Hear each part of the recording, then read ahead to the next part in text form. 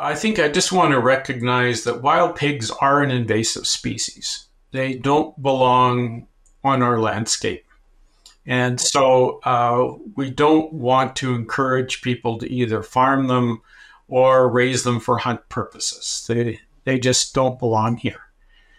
I think from the experiences that we've seen, especially in the southern states, you need to take control measures very quickly and very aggressively. If you wait until a problem starts to get large, then you're way behind. It's been estimated that you have to remove up to 70% of a pig population in order just to maintain it at the same level. So that number sticks in my head as we really have to get after this. And then the last point that I would make is that building that coalition of stakeholders, so not just government agencies, but non-government agencies, producer groups, wildlife groups, environmental groups. You have to bring all of those folks into the same umbrella, if you will, to focus on this one issue. And everybody can play a part.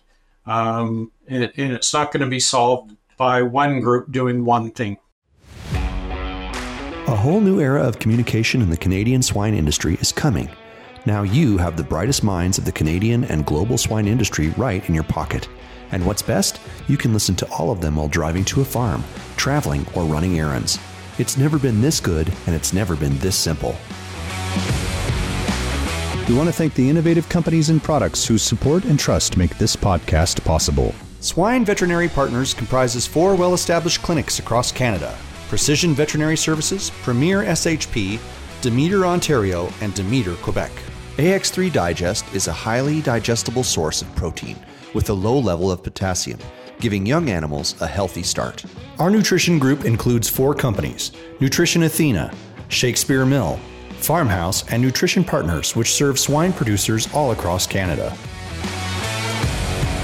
Welcome to the Swine It Podcast Show Canada, a weekly podcast where you'll find cutting-edge insights and everything that's working in the Canadian and global swine industry. Well, welcome to Swine It Canada podcast. My name is John Patience, and I'll be the host for today's podcast. And with us today, we have Dr. Wayne Lease, who will be talking to us about a One Health approach to managing the wild pig population. Good day, Wayne. How are you today? Doing very well, thanks, John. Great. Wayne, before we get started, I know you're well known in a number of, looking at your background, in a number of different circles in Western Canada, but there may be some of our listeners that may not be familiar with who you are and your background. So if you wouldn't mind taking a few minutes and where Wayne got started and how you ended up being where you are today. Okay, it's a long story, and I'll cut it short for the sake of the listeners. But I'm a veterinarian. Graduated from University of Saskatchewan and did a master's degree at the University of Guelph, the Ontario Veterinary College, in veterinary epidemiology. So I've worked in private practice. I've worked in government circles, both at the provincial and federal level.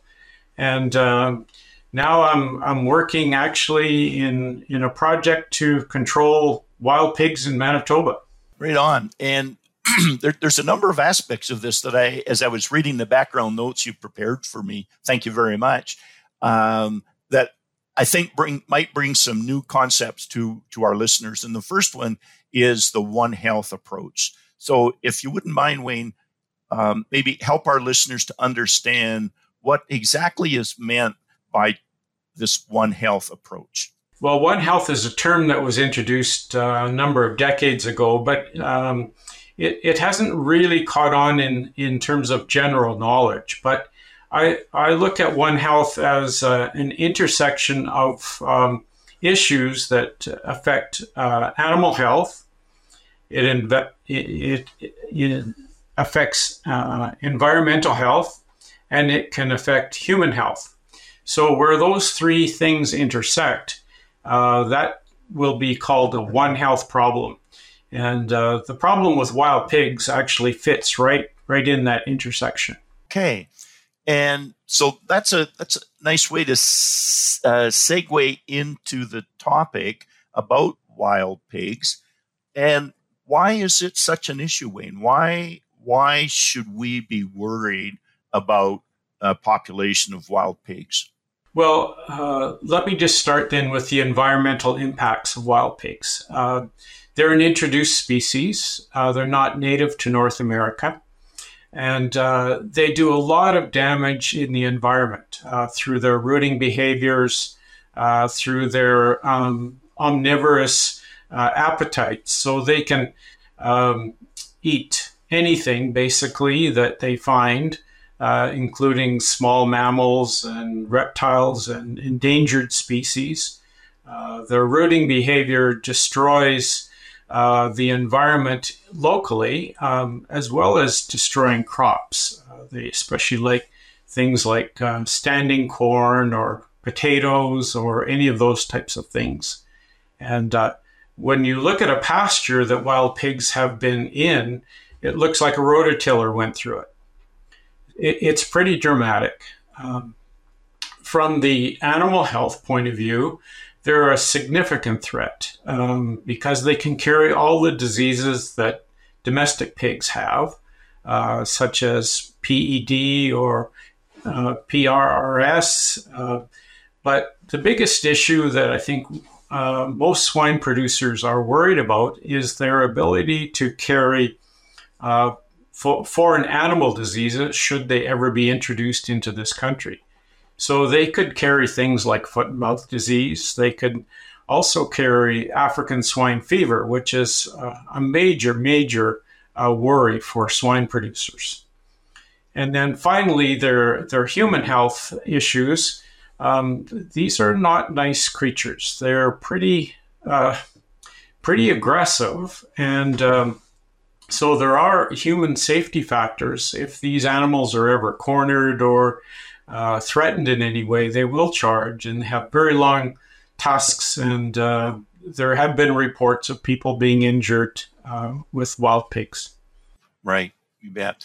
And to clarify, Wayne, so the issue with wild pigs is certainly a health and biosecurity issue as it relates to the Canadian pig population, domestic pig population, but they do not represent a disease risk. Now, you mentioned the health issues related to their living in the wild and the effect on humans, but they do not represent a health risk to humans. Is that correct? They could carry a few of the zoonotic diseases, such as certain types of tuberculosis or leptospirosis or other things. Those are probably a minor risk for most people. But the big issue really is their ability to carry swine-related diseases. And so that's the major issue.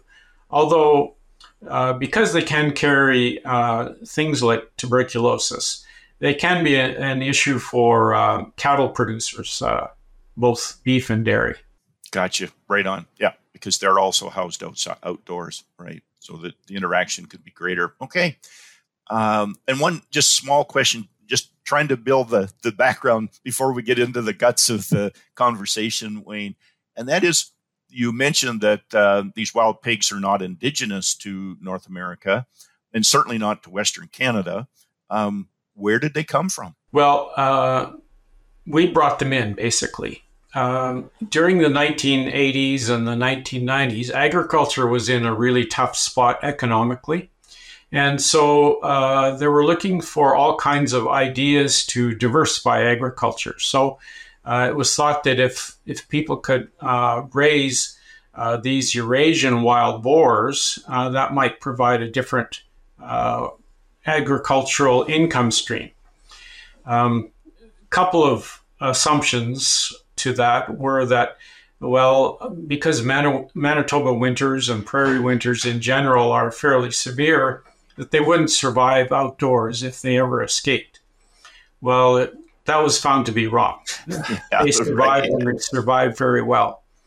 The issue was that they didn't really produce very good economic gains in terms of feed conversion or carcass cutability and that sort of thing, and they didn't really provide an economic return for the producer.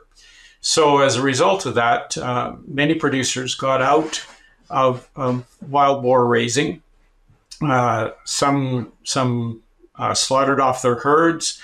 Others simply neglected the fence, and these animals escaped.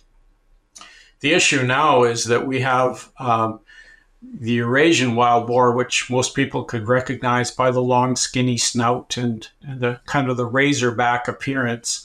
But they can interbreed with other pigs and form a hybrid. So you get the production of domestic pigs, 2 litters a year, 4 to 8 pigs per litter, and the hardiness of the Eurasian wild boar. So you actually get, on the pig side, it's the best of both worlds. For our side, it's the worst of both worlds. Yeah, it really is, as you pointed out, the worst of both worlds, because they brought their respective strengths into the hybrid, and that's just made the problem infinitely worse. So, and just very briefly, Wayne, I'll just mention to you that I just got back from the island of Sardinia, which is in the Mediterranean just off of Italy, and they have had a serious problem with wild boars there. And I had been there about 8 years ago, and you would see outdoor pigs all over the place, including wild animals. And this time they embarked on a very, very aggressive, they brought in the army and a very aggressive depopulation. And I don't know how well it worked, but I do know that when we traveled around where we saw pigs before, we didn't see a single outside pig, not one. But let's get into that for Western Canada now, Wayne. What is going on about controlling these pigs? Well, let me just give you a little definition that we use in Manitoba too, because I think that's useful. So we call them wild pigs. Other people will call them feral hogs. Some people will call them wild boar. These are all the same animal, but we call them wild pigs because we include any pigs that are outside a fence. So these could involve the Eurasian wild boar. They could involve pot-bellied pigs. They could involve hybrids. For the purposes of a control program, it's basically any pigs that are not being confined. Definition makes it much simpler than to administer a program. That makes sense. Thank you for clarifying that, because I keep hearing the different terms and I never quite know what people are meaning by it. So you've just said we're not going to worry what we're meaning by it. We're just referring to any animal that is living in the wild. Right. And so the other thing that I'd like to make clear is that we're not condemning outdoor pig raising. You sometimes get this debate between, large scale agriculture versus small scale agriculture. I think we need both of those systems.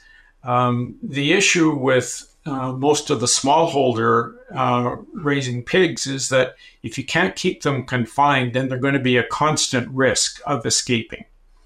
And so really biosecurity becomes really important for the small scale landholder. And so we really promote advanced biosecurity in terms of maintaining fences and making sure that the pigs are contained.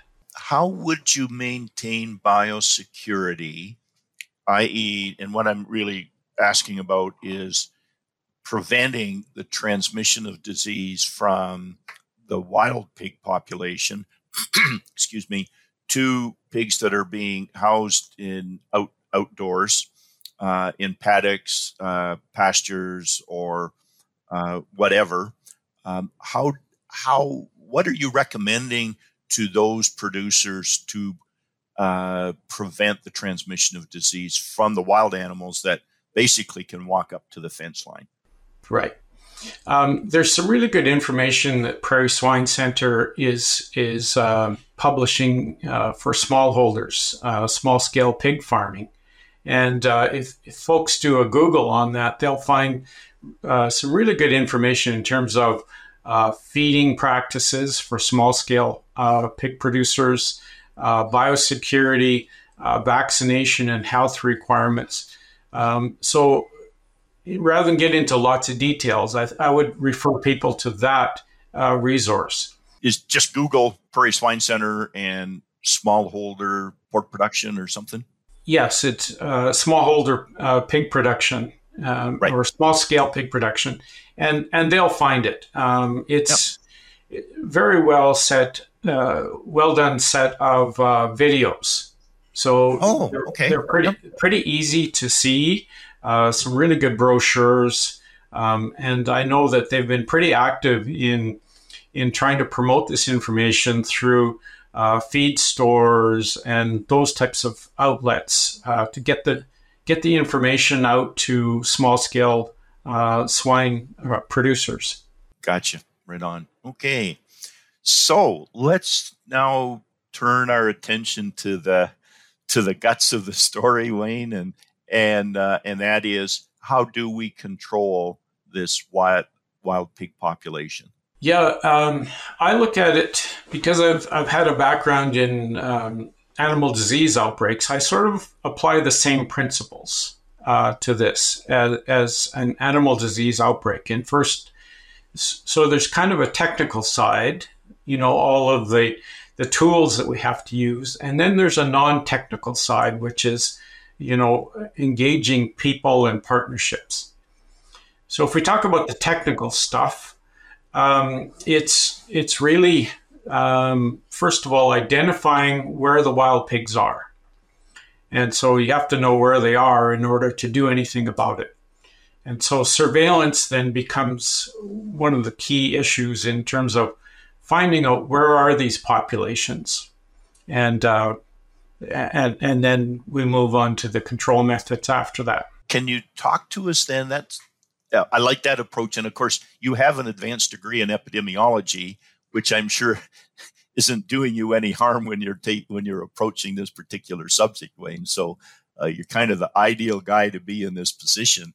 So what are you recommending with respect to surveillance? Is it local people reporting sightings? Is it active surveillance programs that are being carried out in Manitoba? What are we talking about in terms of surveillance? Well, the answer to that is all of the above. You need all the tools in your tool belt in order to conduct your surveillance program. So one of the things that we did starting last year was that we began a public outreach to get the folks who are traveling around the countryside to report sightings of wild pigs. And that was pretty successful. Last year, I think we had 127 reports of wild pigs, and we put that on a map and we published that on our website. And then we're able to see where the concentrations of wild pig sightings are. So just for reference, our website is www.squealonpigsmb.org. And so that was sort of the first tool that gave us an indication of, where to start looking. Then we follow up on that and then talk to the local landowners in that area and ask them if they'd seen any signs of damage or pigs. And so the field follow-up then becomes a question of basically driving around, knocking on doors, trying to figure out where folks might have seen pigs and trying to gather some of that local knowledge, which is really important, I think, in terms of getting a sense of what the folks on the ground are seeing. Right, and based on what you're saying, Wayne, the landowners, they don't have to be pork producers to be suffering losses due to the presence of wild pigs in their area or on their farms. So they should be, and it's good to hear that you are including them in the program, because they certainly have a vested interest in your success as well. As much as we can, we try to encourage the local landowners to become involved, to help monitor the trail cameras that we'll set up in an area, and we'll use cell phone enabled trail cameras so that when a motion is triggered, it sends the picture, and the picture can be sent to the landowner as well as our field manager. So they become intimately involved with the program, and they really are quite appreciative in most cases of being able to get involved and start to manage it. But I would have to say that one of the biggest groups that I think could be affected would be beef farmers, because they've got animals on the land, especially if they feed standing corn. Then we've had reports of pigs right in with the cows. Wow. I'm looking at your the map on your website right now. Yeah. Wayne, thanks for giving me the website. It's really interesting, because clearly the wild pig issue is spread basically throughout the whole agricultural area of Manitoba. But it does seem like there's quite a concentration, if I'm reading it right, just to the east of Brandon, kind of along the Trans-Canada Highway, actually. So, so it not very much down towards the U.S. border. That's kind of interesting. There's a few dots down there, but not a lot. So we consider the area southeast of Brandon as the Spruce Woods area. Spruce Woods Provincial Park is in that area, and that's where I would think the vast majority of the pigs are. But as you will see, I mean, we do have a few sightings scattered farther north, and we get some sightings in the southeast corner of the province. Those sightings are usually escaped domestic pigs. And that raises just a very quick question, Wayne. How mobile are these pigs? How far afield will they move? Do they settle into an area and stay relatively close to that area, or will they travel large distances? That's an interesting question, because the more we learn about pig behavior, I think the better our control methods are going to be. So the females, the breeding females, and the immature pigs stay in a group called a sounder, and they tend to stay in an area so that they need water and they need feed and some sort of shelter. So normally they'll stay in relatively close proximity to some sort of water body, like either a slough or a stream or something along that line.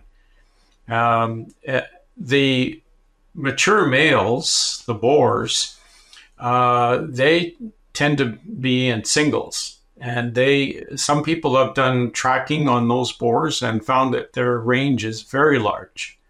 So they'll be off looking for girlfriends all over the country. Okay, well, let's turn our attention now, when you've given us some really, really, really good background information. Now, can we turn our attention to the actual control practices that you are involved in or anticipate becoming involved in? Sure. So just to go through the process, once we get a report, a sighting, then one of our field people will scout the area and talk to the landowners. They will ask to set up a trail camera in the area where they think the pigs are, and they'll start to set out some bait. Usually that's fermented corn or jello powder. And so the pigs are attracted to that, but things like deer and other animals generally aren't. Once we get pigs coming to an area, then we'll set up a trap. And there's two different types of traps. There's the steel corral panel type traps with wire mesh on them, and they have a drop gate usually. And then there's another net-based ring trap. So it looks like a volleyball net in a big ring. And those are anchored with T-posts around the perimeter of it. And then the idea is that you roll up the net and you bait the inside. And then once pigs get used to coming to it, you drop the net, and then they will push their nose under the net, and then they can't get out again. Those are the two major types of traps that people have used. Okay. What, obviously, I think the question is going to be on a lot of people's minds. What about hunting? Yeah, that's a bit of a mixed review on hunting. Some people, I think, initially thought that hunting, you could hunt your way out of it. What ends up happening is that if you've got a group of pigs and you get 3 or 4 of them, the rest of them will just scatter, and they'll be much, much harder to find next time. They won't come out during the day. They'll stay hidden until nightfall. You tend to disperse the group, so it's not usually a good idea to encourage hunting. I think the one exception would be for those lone males that are traveling around the country. They might be controlled through some hunting, but again, it's a bit of a mixed review. It's not going to be the solution for sure. Yeah, it's a tough problem. I mean, it's just it's been around for a while. It's been around. I mean, Manitoba or Western Canada is certainly not the only place that's trying to deal with wild pig population. Many U.S. states, I know we read a great deal about it in Texas, for example, where they apparently have very, very large numbers of wild pigs. So it's a very widespread problem. So I'm sure people are watching what you folks are doing with a great deal of interest. Before we start winding up our conversation, Wayne, were there any other messages you had for our listeners today? Yeah, I think some of the issues that we encounter in Manitoba are the technical issues are related to, winter conditions. And so we've learned a lot from our colleagues in the U.S. in terms of wild pig control, but we've got a number of issues that we need to solve because of snow and cold weather and poor cell service and those types of things. So we're working on that. But I think the big thing that I would like to point out is that, you can do all of these technical things, but unless you actually have folks who will collaborate with you and work with you, you can have the best technical services in the world and they're not going to be successful. So communications and building partnerships becomes really the integral part of a wild pig control program. Good. And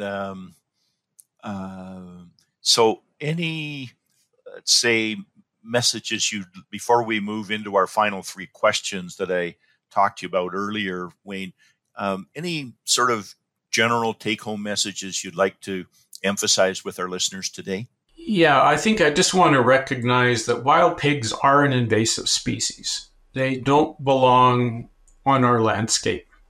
And so we don't want to encourage people to either farm them or raise them for hunt purposes.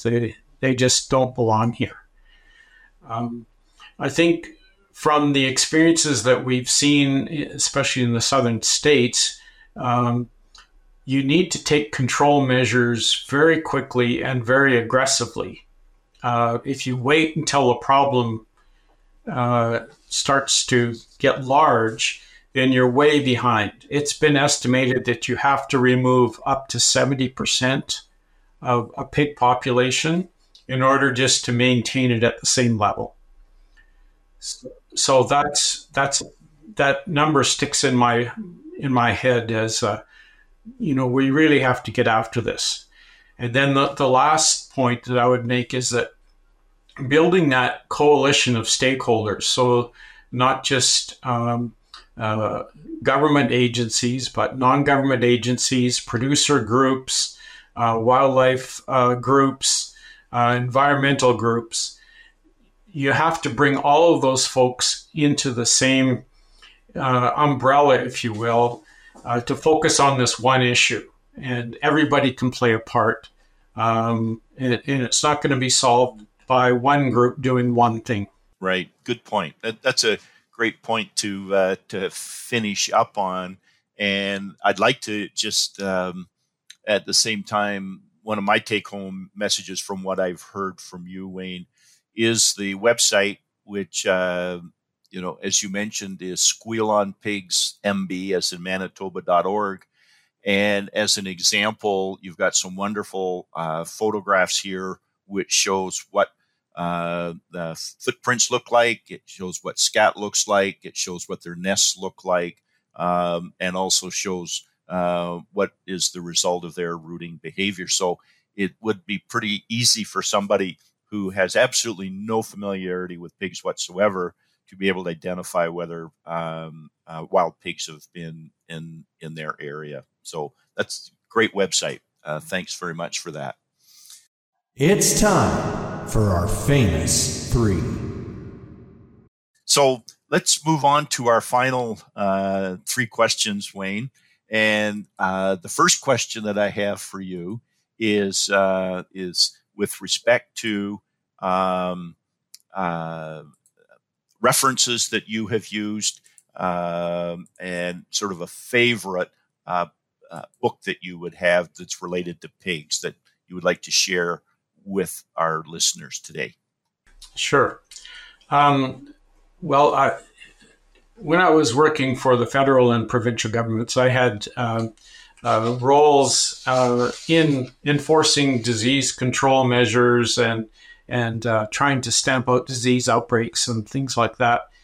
And so I picked up a book. It's not really about swine particularly, but it's about people who have to solve difficult or what they call wicked problems. And how do you do that when the answers aren't easy?